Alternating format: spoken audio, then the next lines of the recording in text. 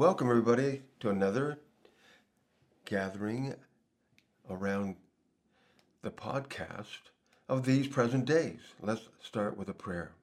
Heavenly Father, we thank you for giving us ears to hear and eyes to see and opening our understanding up because of the pulse of the world around us that is trying to get us to be in rhythm with them rather than you is getting stronger and stronger as the days approach when it's finished and we're through and we're simply waiting upon you. And thank you, Father, for preparing us and equipping us for these days. In the name of Jesus, amen. These present days, Matthew 24, I'm going to kind of review a little bit what I've done before. In Matthew 24, Jesus is talking about the end times. He's using parables. He's actually giving facts and figures and truth. Because, it's about the truth. Everything comes down to the truth versus the lies. Truth versus lie. Jesus is the way, the truth, and the life. He said that himself. He gave to the people that follow him the spirit of truth to lead and guide them into all truth. We're living in a time when there's a lot of lying going on. And Jesus even predicted it and prophesied it. And so let's pick it up in Matthew 24 and verse 3. Now, as he sat at the Mount of Olives, the disciples came to him privately, saying, "Tell us, when will these things be, and what will be the sign of your coming and the end of the age?" Those three things. And Jesus answered and said to them, "Take heed that no one deceives you." He starts right off saying, don't let people deceive you. "For many will come in my name, saying, I'm the Christ, and will deceive," there's the word again, deceive many. "And you will hear of wars, rumors of wars." Okay, we're right in the middle of something like that right now. "See that you are not troubled, for all these things must come to pass, but the end is not yet. For nation will rise against nation, kingdom against kingdom, and there will be famines, pestilence, earthquakes in various places. All these are the beginning of sorrows."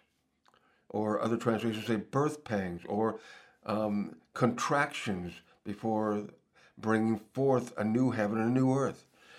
And then it says in verse 9, "Then they'll deliver you up to be to tribulation and kill you." And remember, Jesus said over in John 16:33, "In the world you're going to have trouble, you're going to have tribulation, but be of good cheer because I've overcome the world." And so he says right here, he's warning them by telling them they're going to do that. They're going to do that. Like that movie Taken with Liam Neeson, he had to tell his daughter on the phone to hide under the bed, and then he said one more important thing: brace yourself because they're going to take you. They're going to take you. So that's not very good news. She probably wanted to hear, "I'm going to be there before they are." But Jesus is telling us we're going to be taken under a time of trouble and tribulation, and they will kill you. And this is his people in front of him in that day and age. And this was fulfilled, first of all, in them because they were persecuted and many of them killed. "And you'll be hated," he says, "by all nations for my name's sake. But then many will be offended and betray one another." In other words, they're starting to try to save their own skin and will hate one another now. "Then many false prophets," there's some more lying coming up, false prophecies will come up, and will rise up and deceive many. There's a third time he mentioned the word deceived. "And because lawlessness will abound, the love of many is going to grow cold. But he who endures to the end shall be saved." It's this real simple sentence. He who endures. What's enduring encompass? Enduring is being tolerant. Enduring is putting up with. Enduring is being able to bear the weight of it. Like you have the muscles that are developed and developing to where you can handle it. You can carry it. You can walk under the pressure of it. And it's not like, it's just going to be a stroll in the park or just a cool breeze on your face on a hot day. No, we know that there's going to be challenges. We're going to be challenged greatly because we have been blessed and prospered, and we have been affected by God's promises greatly. Walking in divine health, and the thief comes to kill and steal and destroy. And so we've been under attack in those areas. But this is going to be from all the areas at once, it seems like. And this gospel of the kingdom is going to be preached in the whole world as a witness to all the nations. And then And then the end will come. We're getting real close to that. We're getting real close to that. It says a little bit later, a few verses down, I'm not going to go there right now, he says that more about deception, and even if possible, the elect will be deceived. Who are the elect? The elect are the people that are Christians that are following Jesus. Are they are saved, forgiven of their sins, living the gospel or living the good news, living according to the principles of God. And if they are truly living and operating as the elect, and they're awake unto their own righteousness and they're not living in sin, they are going to have what they need to endure and to get through this stuff. And so he's preparing us for that. And he's preparing us because he says, if possible, even the elect will be deceived. If possible is only possible if they're ignorant, if they're lazy, if they're sloppy, and they haven't been paying attention to the times and the seasons. Now I want you to go with me to Genesis chapter 3, because we're focusing and zeroing in on what it means to live in this time, and knowing that the world is already setting records, I believe, of lies and deceptions. I mean, things that used to be trustworthy. I mean, you could probably trust teachers. Teachers were like surrogate parents when I was growing up, and many of you may remember the same. They were like looking out for the best for the kids. And now we've got teachers that are hiding the fact that their child is confused about their sexuality and they want to get a sex change and they want to keep it from the parents, and the teachers are going to go ahead and swear to silence on that. Or they're trying to get legislation passed where they don't have to. They're not forced to tell the parents about what their kids want to do. It's their body, their choice. It's like, oh my gosh. And so we're living in those times. Those times, has come about because God has let this whole 2,000 years of the church age, of the age of grace, run its course, and it's being wrapped up because the time of the cup of iniquity is reaching its fill level. It's all the way to the top. And the snake in Genesis chapter 3 is talking about none other than Satan as a liar. And that word used for snake, we're going to look at that in just a minute after we read the portion of Scripture in Genesis 3, verses 1 through 13. We're going to see what that serpent or snake is all about. In verse 1, Amplified Translation says, "Now the serpent was more crafty, subtle, skilled in deceit than any living creature of the field which the Lord God had made.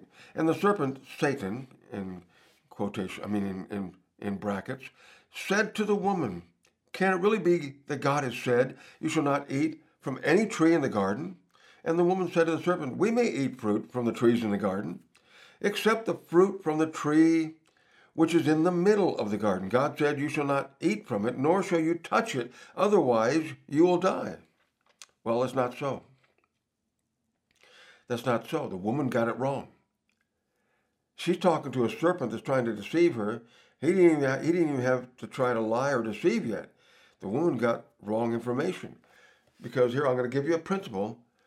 She can't make a stand now to save her life.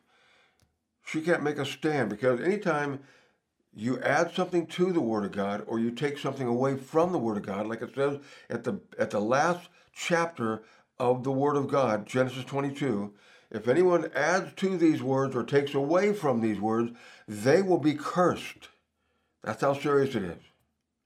And you curse yourself. Nobody has to run from heaven and hit you with a scepter over the forehead and curse you right there. You brought the curse on yourself by adding and taking away. You need to let the Word of God just flow freely and God's voice be heard clean and clearly. And so she says this, except in verse 3, except the fruit from the tree which is in the middle of the garden. God said, you shall not eat of it. Yes, he did.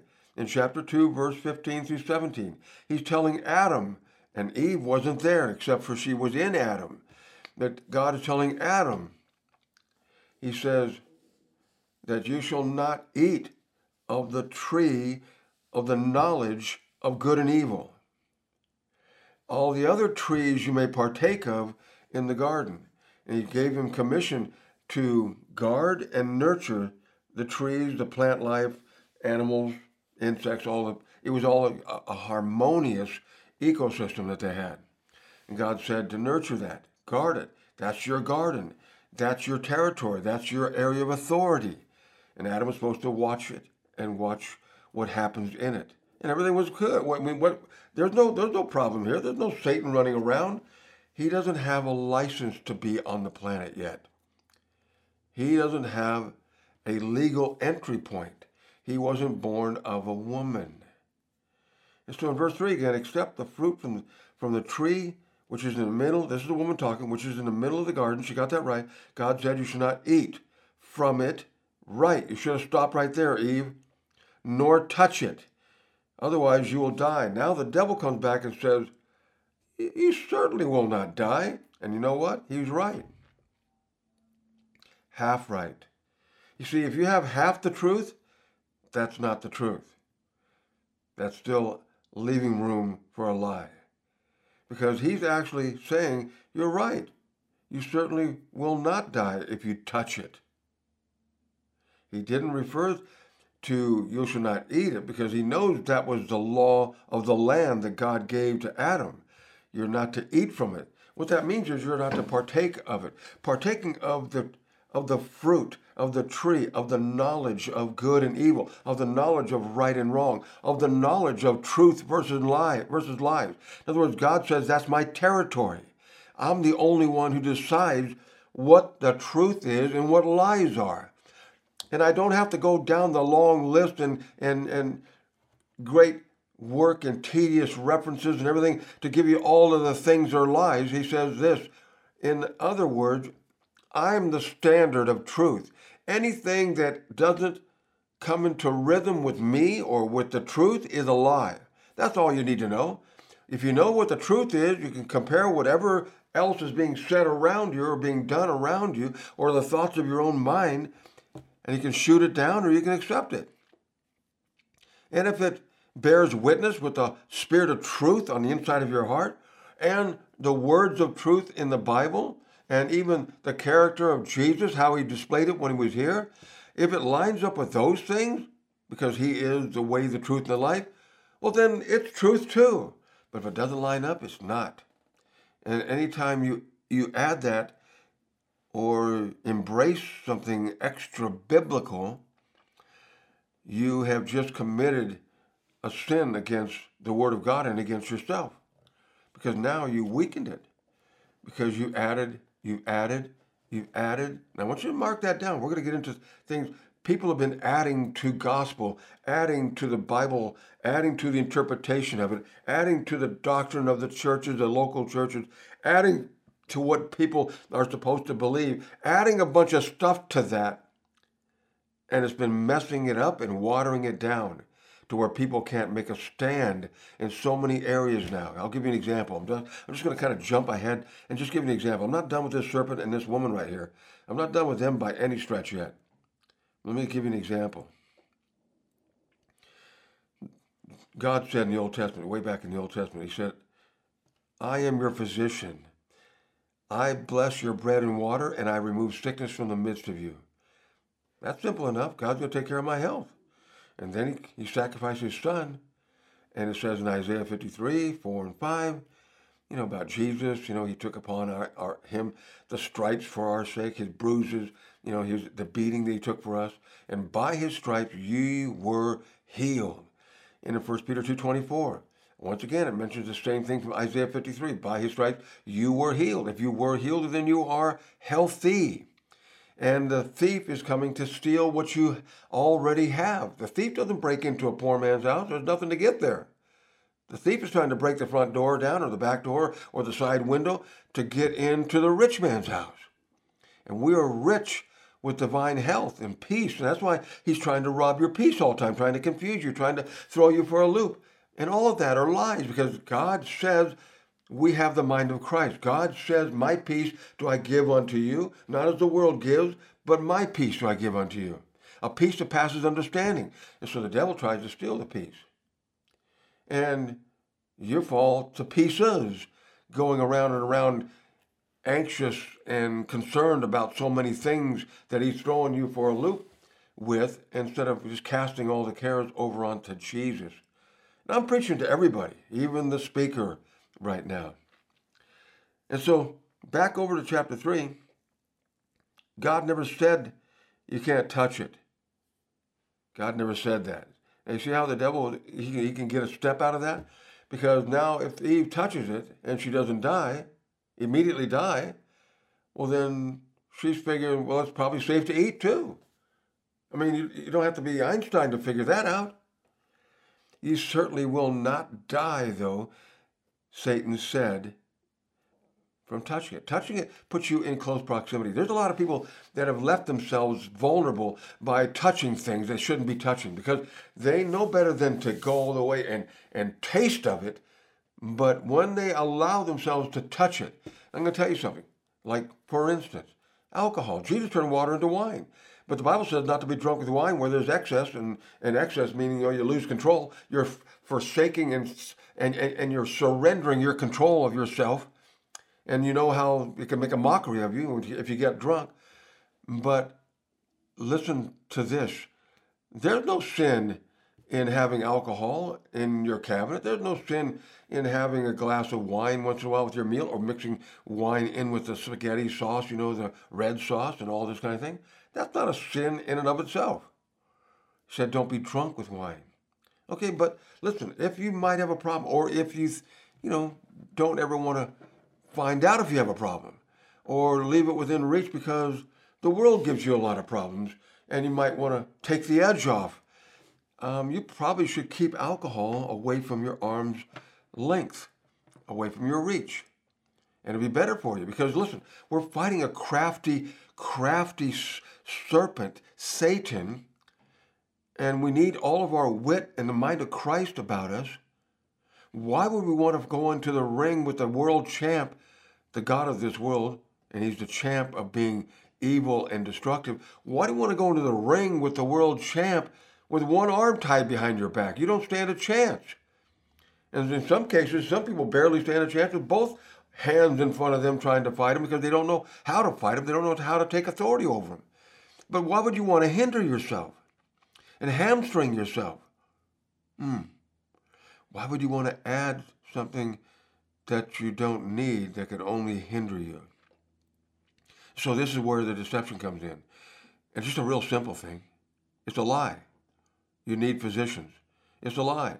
The medicines, the medication, the physician, the medical examiner, they are taking the place of God now because, God retired a long time ago. He's no longer our physician.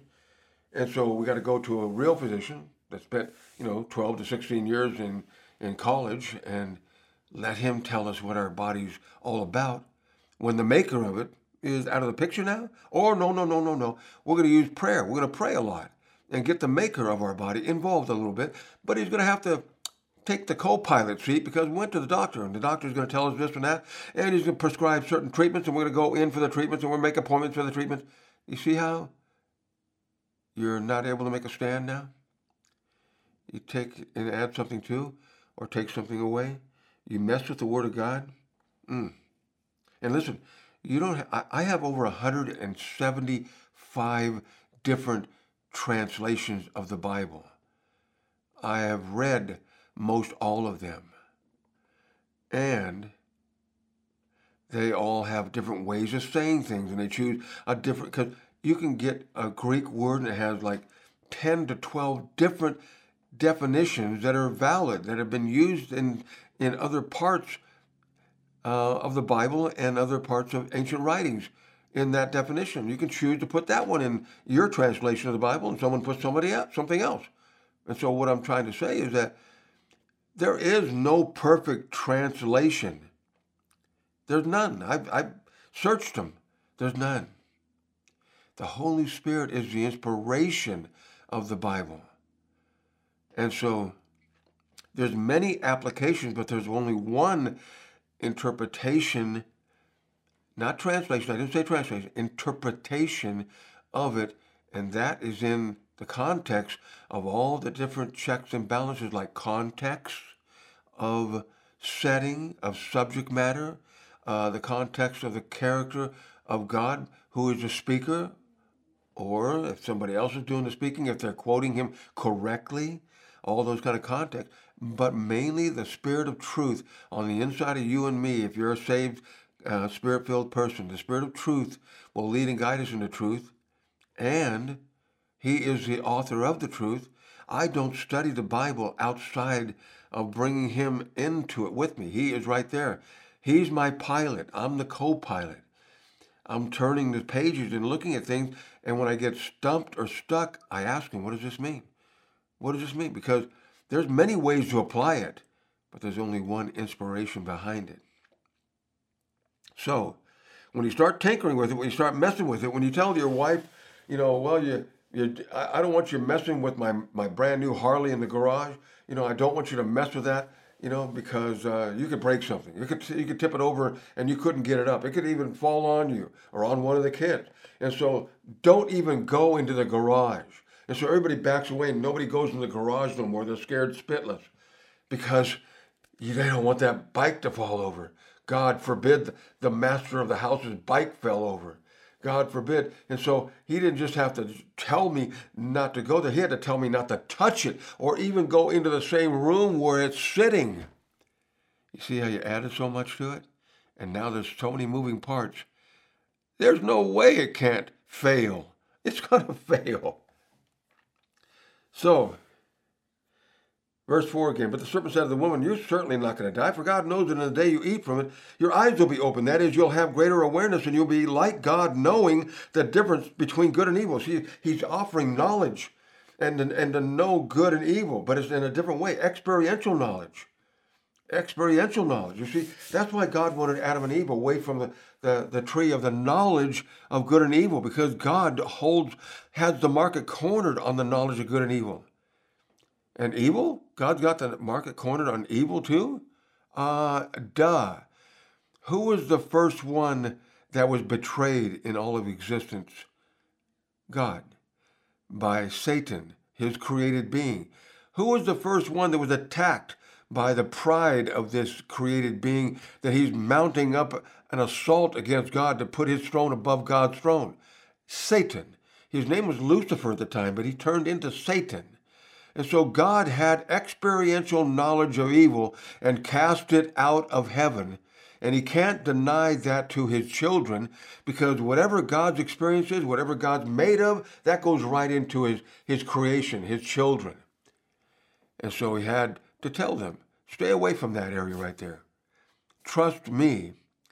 Just trust me, and don't rely on your own instincts to determine what's good for you and what's evil for you. Just stay there and just let it pin you down in only one area. You can have the whole world all the way around the globe, because I gave you the Garden of Eden. Probably 1,000 years from now, Adam and Eve, you'll have 1 million children, and you'll have encompassed the whole globe, and it'll all be the Garden of Eden still, until we know what happened and it went south. But it would have been okay for them to not ever explore that tree, because they didn't need to, because that's God's territory. God had to put that in the midst, though, because God is in the midst of the garden with them anyway. And so this is an ever reminder not to tinker, not to touch what is mine, because God is the only one that can handle evil right. I mean, look at us right now. Mankind, for the first 4,000 years before Jesus came, couldn't handle the devil. Couldn't handle him. He was roaming about the world, and there was no teaching in the Old Testament about how to check him, how to take authority. There was none. There was none. Nope. Not until Jesus defeated him. Because only God can defeat him. But then Jesus gave us the victory, meaning that we can celebrate over the top of that devil. It even says that the God of peace will crush Satan swiftly beneath your feet. And so we have been given that victory. That's why it calls us in the Bible more than conquerors. We didn't get our hands dirty. Jesus did, and he conquered him, and he gave us the spoils of it. And in his name, every knee will bow and every tongue confess to his lordship, to the glory of God the Father. Beings in heaven, beings on the earth, and beings beneath the earth. Satan. And so the woman is tempted. Tempted because it sounded good, because she's all about knowing the difference between good and evil. In other words, the truth. Because that's what the bottom line boils down to. When you get the true difference between good and evil, what is good and what is evil, in the middle of that you found truth. This is the truth. Don't touch this, but take and embrace that. That's the truth. Good and evil. God's got the market cornered. Don't try to get it from someplace else. Don't try to add anything to it to help God out. He doesn't need your help. Verse 6, and when the woman saw that the tree was good for food and that was delightful to look at, and a tree to be desired in order to make one wise and insightful, she took some of its fruit and ate it, and she also gave some to her husband, and he ate. He was with her, and he ate. And the eyes, verse 7, of the two of them were open, that is, their awareness increased, and they knew that they were naked, and they fastened fig leaves together and made themselves coverings. It's important to focus on the word coverings, because they lost their covering. You see, the covering that I'm talking about here, I'm not going to get into that doctrine that's been in the church for a while about you got to be under the covering, got to get the covering, got to get this covering, this brand has got to cover you. No. There's only one covering in the Bible that's worth anything and worth mentioning at all, and that's the covering of God. You come under the covering of God when you live by his word. You come under the authority of his word, which is the truth. And so you are living under an umbrella of the truth. And that's the way you're supposed to live. That's the way you were created to live. And so when they knew that they had messed up, and they knew more than they wanted to know, and it's not like they weren't naked before. They were naked before, but it didn't matter. Now all of a sudden their sensuality kicked into high gear. And with that, all the different types of corruption of the sensuality of the two opposite sexual beings, and all the depravity that could come with that in a fallen world when sin is pumping through your veins. And so they look for something else to cover them, so they could find leaves to cover them, because they felt shame and they wanted to hide themselves. And there was nothing to be ashamed of before that. Verse 8, they heard the sound of the Lord God walking in the garden in the cool of the afternoon and the breeze of the day. So the man and his wife hid themselves. We have them hiding now. Isn't that deception? The definition of deception is to hide the truth. And so now they're hiding. They're hiding out because they're afraid from the presence of the Lord God among the trees of the garden. But the Lord God called Adam and said to him, where are you? God already knows where he's at. He's trying to help Adam come back to where he should be. In other words, like when you're in the mall, you're trying to find a store, you go to that little directory thing, and it has an arrow pointing, here's where you are, and here's where Nordstrom's is over here. And you can figure out how to get there now. First of all, you got to locate you. And that's what he's doing right here. And so God said, where are you? And he said, I heard the sound of you walking in the garden. I was afraid, as the first mention of fear, because I was naked. So I hid my... Oh, there's so much there. There's so much there. I was afraid because I was naked. I was uncovered. I was afraid because I came out from under your protection and your authority. So I hid myself. I deceived you. I was trying to deceive you. I was trying to get away from deceive you. I was trying to get away, and hide where you wouldn't see the real me. That's deception. God said, who told you that you were naked? Have you eaten the fruit from the tree which I commanded you not to eat? He knows he did. He already knows he did. He's trying to help him out. He's trying to give him the first step back. Admit it. And the man said, the woman. What? We get the first mention of blame shifting right here. The woman who you gave me. Your idea. I never asked you for no woman. Nobody ever even knew what a woman was. You made a woman and gave her to me, and she messed me up. Wow. This you could take a whole semester of psychology in a college campus, you wouldn't get this much right here. The woman whom you gave to be with me, she gave me the fruit of the tree, and I ate it. Okay, I ate it. All right. No, because he had to twist your arm to get you to say that much. And then the Lord went to the woman. What is this that you have done? And the woman said, the serpent. The serpent beguiled me and deceived me, and I ate from the forbidden tree. What? She's really quick, isn't she? The man just taught her how to blame shift. Oh my gosh. Get the blame thrower out. Light the whole place up. This is the classic birthplace of all lying and deception, right here in the Garden of Eden. It's the birthplace of it. And the serpent, the word he in the Hebrew is nachash. He's in the garden of God. The word nachash has three uses in one. Number one, as a noun, it means serpent. As a verb, it means to be divine. As an adjective, it means the shining one. So this was an luminous serpentine creature, seeming angelic and wise, yet the personification of evil. They were totally deceived. She was deceived. He seemed to be wise. He seemed divine. Wow. And so, once a serpent, always a serpent. And so God pronounced over the liar the things about his children. And talking about the serpent now.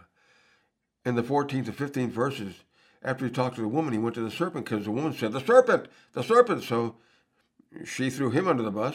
So here comes God talking to the serpent. Verse 14, the Lord God said to the serpent, because you have done this, you are cursed more than all the cattle and more than any animal in the field. On your belly you shall go, and dust shall you eat all the days of your life. And I'll put enmity, open hostility between you and the woman, and between your seed and her seed. He shall fatally bruise your head, and you shall only bruise his heel. Talking about the woman's seed. Let me tell you something. He's talking about not the woman's seed, actually his own seed. Because women don't have seed. Men give women seed. And then women get pregnant and they bear children. And so he's talking about a divine birth right here, because she had a seed without a man ever touching her. And so that's a reference to the Messiah, to Jesus. And so he goes on to say further, he, the seed of the woman, shall fatally bruise your head, and you shall only bruise his heel, bite him on the heel. And that's what he did. Jesus had to taste death so he could destroy him who had the power of death. And so there's an open hostility between you and the woman, between Satan and woman. And we know all through history, women have been maligned, women have been mistreated all through history, and they still are. And they're allowed right now to go out of control, trying to get back any kind of dignity, because it took some kind of a woman's lib movement or some kind of equal rights movement to try to get women back in the center, but it's gone many times too far to the right, because it's people doing it. It's human beings doing it to set it where it's supposed to be. Because Adam didn't get this woman from the bottom of his feet or from the top of his head where she's lording over him. He took a cell out of the side of the man so she'd be side by side. But after the fall in the garden, then Adam ruled over the woman and was mean to the woman and made her subservient to himself. Anyway. And so he said this hostility between Satan, the serpent, the liar, and the woman, and between your seed, he's talking to the serpent now, your seed, offspring, and her seed. You mean the devil has offspring? Of course he does. He's been using this snake act since the fateful moment in the garden. Why? Because it works. He has offspring. Jesus one time said to the Pharisees, you're of your father, the devil. You do what he tells you to do. You do his bidding. You do evil. And he called them, they were religious people, man. I mean, they were keepers of the law, letter of the law, legalistic, but they were the representation of the commandments of Moses that the Jews had received thousands of years before, but they had turned into just religious whitewashed sepulchres, clean looking on the outside, full of dead man's bones on the inside. And they were enslaving people to their religious system. And so that's what the snake had accomplished through the people that were given the words of truth to begin with, the 10 Commandments and other commandments to live by, but then they started adding certain amendments to it and interpreting it in the human understanding and human ways, and the lies took the power right out of the truth. And so the devil's been using this ever since, but I wanted you to catch that connotation, though, that when Jesus came and crushed the devil, that's when the whole thing shifted. At the crucifixion and resurrection of Jesus, the devil's head, the head represents his power of authority, was crushed underneath Jesus' foot. And of course, stepping on a serpent, you can sometimes get the poison of that serpent because the fangs are in the head and you step on it. And people have been bit by a dead snake before because they stepped on the head of it, with maybe some flip-flops on or something. It pierced right through, and they got the poison because the bags of poison are still connected to the fangs. And so that's what he's talking about right here. And speaking of fangs, lying is venomous. Lying is poisonous. It's a poison that's been injected into mankind. Every time you take a thought that says you're less than the way God created you, you've just been bitten and you've just been squirted a dose of poison. And so something inside of you is under attack in your system.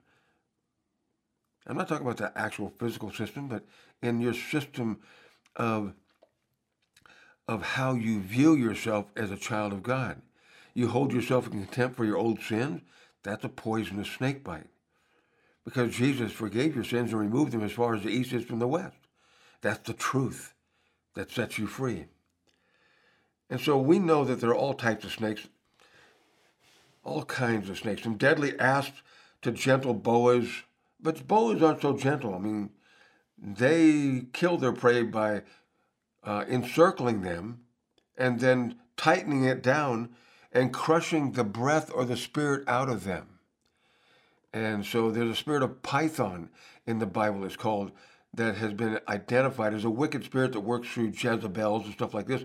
And what it does, it takes the framework of a structure like the church that has leadership in places and positions, and it starts to encircle it with the coils, and then it starts to squeeze in on it, and it breaks the rib, it breaks the bones, it breaks it down to where the expansion and contraction of the lungs don't work anymore, and suffocates it to death. And so we need to understand there's all kinds of snakes. Some don't bite you necessarily. They squeeze the life out of you. There's garden varieties. And like all the wild animals, reptiles, especially we're talking about, they only have one goal, survival. In order to survive without limbs, the lowest level of all, the snake has to get crafty. I mean, they got to be smart. The devil makes being crafty into an art form. He misdirects, distracts, deceives, diverts, pushes, shoves, divides. He comes to reason. He'll sit down and reason with you. So many other ways that he simply gets us humans to let go of the truth that we know, to just kind of cough it up because maybe I wasn't right about this, or maybe I wasn't right, I was wrong about that. You see, just like in a courtroom, when the burden of proof of the truth is on the other side, the attorney's job is going to be dropping the seeds of doubt, just one little tiny seed of doubt at a time, and that's all he needs to where it can cause the truth to be rejected or the truth to be overturned. And that's why a good defense lawyer, knowing that his person that consigned him to do the work for him did the crime, and he's shadier, he's shadier than what, like a snake himself, and he's going to make some money off this high-powered celebrity client one way or the other. And he's going to get in there and he's going to do his best to defend his client, lying through his teeth and all this kind of thing. He doesn't want the truth to come out. He wants to give a shadow of doubt to the jury against the truth that the prosecutor might have. And the prosecutor's got evidence and all this kind of thing, but they're going to bring in all this kind of stuff. Well, when they collected the evidence, they didn't have gloves on. Oh, when they did this, they did that. It's kind of like bringing things in there to punch holes in it. You see? That's all he needs to do, just punch a hole in it. We've been seeing holes punched in the Bible, in the interpretation of the Bible, for years and years and years. You see, we punch holes in it or allow holes to stay in it when we don't have an understanding of it, when it is something that would take a little bit of work to apply yourself to understand it, so that, because everything is important, every letter of every word and every punctuation mark is important. But we find it bogging down some places when it's not as simple as the Lord loves those who love themselves. Well, we don't have a scripture like that. We're to love our neighbor as ourselves, but the Lord doesn't just love those that love themselves.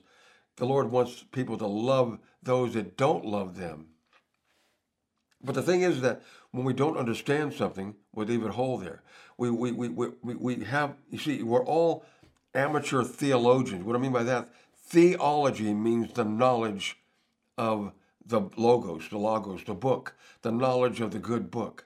And we all have some sort of a working knowledge of the good book. And the good book is truth. It holds and contains wall-to-wall truth. Not everything in there is truth. When Job said, the Lord gives, the Lord takes away, blessed be the name of the Lord, he truly said that, but he didn't say truth. He was wrong about that. He had to admit it later, that God wasn't his problem. He had no knowledge of the devil. God didn't give them any working knowledge of the devil because there's nothing they could do about him yet, because only one who can conquer Satan is the one who made Satan. And so that's why Jesus had to come and do it. We try to conquer Satan. We go into intercessory prayer, yelling and screaming and praying in tongues so loud it peels the paint off the neighbor's wall.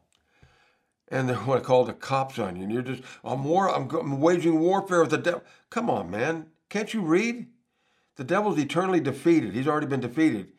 It's just you don't know how to read the newspaper. I'm talking about God's good newspaper from heaven. And it says it right in the headlines. Devil defeated, devil defeated. Nobody has to try to take him on anymore. Devil defeated. The Bible says this in the Old Testament.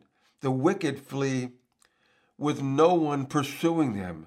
But that's only when they're confronted by the righteous, who are bold as a lion. The wicked flee when no one pursues them. Well, I'll tell you this.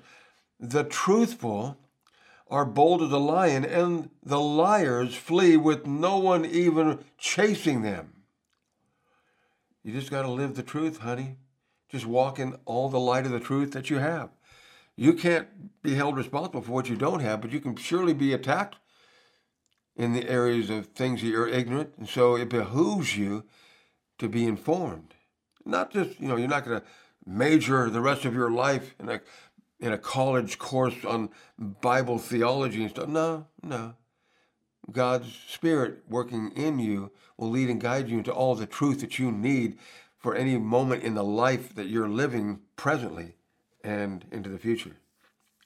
And so if the Bible contains the whole truth and nothing but the truth, then why are there so many holes in it? It's because we've added things, we've subtracted things, or we left things that we didn't understand to sit there, and it makes a hole in it. Because we can go around it. I can read everything that came before and everything I can read after, but right there's just a black hole. Everything falls in there and I don't know where it went.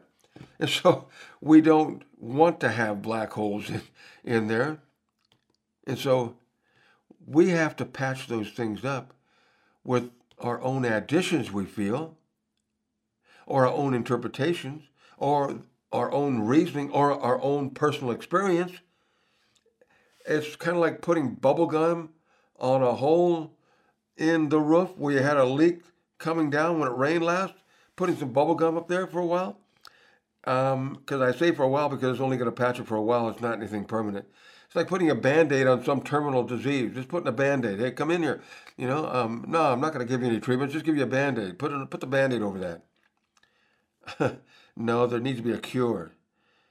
It's not going to work when you put a piece of bubble gum on the hull of a boat that's taking on water because it's got a hole in it. It may work for 15 minutes, but then that's going to be popped off and you're going to sink. And so it gives us a false sense of security when we try to patch it up with our own misunderstandings and our own amazing, weak theology. Now, let me be clear. There aren't any holes in the Bible as it is. That being the case, why have we seen it necessary to add to it? It's not a problem of missing anything. It's a problem of us not understanding it. It's this mixture of our human reason with God's infallible word that becomes the first thing to crack when it's under pressure. That's what happened with Eve in the garden. She thought she was spot on. She said, God said, don't touch it. All he had to do is get her to touch it. You see, you didn't die. Look at that. But it's one step closer to dying. The snake in the garden didn't have to do much other than to poke a hole in God's words to Adam. He reasoned and tapped into her ability to reason rather than take God and his word at face value because it's the truth. You see, the truth is powerful. Anything less than the truth is weak. Anything that's weak added to the powerful truth weakens the truth. And since then, it has been the biggest tool used by the enemy. Human reasoning, human additions, human interpretations. This is the church we have today. This is a condition. A church that changes its stance on big Bible topics that God speaks about, like divorce, division, categorizing sin as if one is worse than another, or perversity, or things that used to be wrong now being right. Just think about it. We embrace the changing tides of the world around us and jump on those waves and to stay relevant and keep growing and building our denominational or non-denominational brand because it makes sense for us to keep up, to follow right along rather than swim against the tide and refuse to bow to the ebbs and flows. I mean, I remember all these 46 years of being in ministry. All through the years, I've kept hearing the cries of the church has got to keep adjusting and adapting to the world because we can't be out of touch with it. We got to be relevant to it. We got to be able to connect. They got to be able to relate to us. Well, this is what it cost us. Compromise. And whatever you compromise to keep, you're surely going to lose. You see, the moves of a snake are always subtle until it's striking time. We're in the days of striking time right now. Jesus showed us we are to strike first with the truth when he called out the religious leaders of his day in John chapter 8, 43 through 47, Passion Translation. I'm going to read it quickly. Why don't you understand what I say? You don't understand because your hearts are closed to my message. He's talking to the religious people. Verse 44. You are the offspring of your father, the devil, and you serve your father very well, passionately carrying out his desires. He's been a murderer right from the start. He never stood with the truth, for he's full of nothing but lies. Lying is his native tongue. He is a master of deception and the father of lies. He's calling their father a liar. But I am the true prince, verse 45 says, who speaks nothing but the truth. Yet you refuse to believe and you want nothing to do with me. Can you name one sin that I've committed? Then if I'm telling you only the truth, why don't you believe me? Verse 47, if you really knew God, you would listen, receive, and respond with faith to his words. But since you don't listen and respond to what he says, it proves you don't belong to him and you have no room for him in your hearts. In other words, people of God should hear him and not complain that they can't hear him, not complain that they don't understand him. Maybe you're not real people of God, because only people of God can hear him and can separate what he says, the truth, from what the other one is saying, which is the lies. You see, we as the real born again of the Spirit people should be is people of the truth. God's word is truth. Jesus said he's the way, the truth, and the life. And Satan, the origin of the natural fallen world, is the source of all lies. It's all about truth versus lies, right? God is truth. Lies are contrary to truth. Satan lies. The snake in the Bible is a symbol of the lying, deceiving devil that we have to take authority over. And so Jesus said one time in Luke chapter 10, verse 17 through 20, Amplified Translation, "The 70 returned with joy, saying, 'Lord, even the demons are subject to us in your name.' He said to them, 'I watched Satan fall from heaven like a flash of lightning.'" Verse 19, "Listen carefully. I've given you authority that you now possess to tread on serpents and scorpions and the ability to exercise authority over all the power of the enemy, Satan, and nothing will in any way harm you. Nevertheless, do not rejoice at this, that the spirits are subject to you, but rejoice that your names are written in heaven." In other words, he's saying it's not a bigger deal than who you are in my family. It's not a bigger deal than you being born again. So don't make it a big deal. Don't make it a big emphasis. It's just a simple thing. Satan gets in the way. Lies get in the way. You step on it. You walk over it. You cast it down with the authority that I've given you in my name, Jesus is saying. That's serpents and scorpions. I'm not going to get into scorpions. That's another form of, in the ancient world, of telling you that that's an enemy. It's a whole lot smaller and it's a whole lot less toxic than the serpents, and pose a little bit less threat, but they both serve a purpose and they represent demonic and satanic spiritual beings. And so lying is of a satanic, demonic, spiritual being called Satan. Did you get that?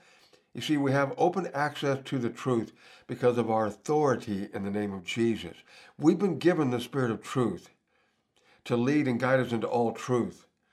So let us lead and guide others into the same truth that we've been led into and become of ourselves. Thank you for tuning in again. I love you all. In the name of Jesus, the truth be with you.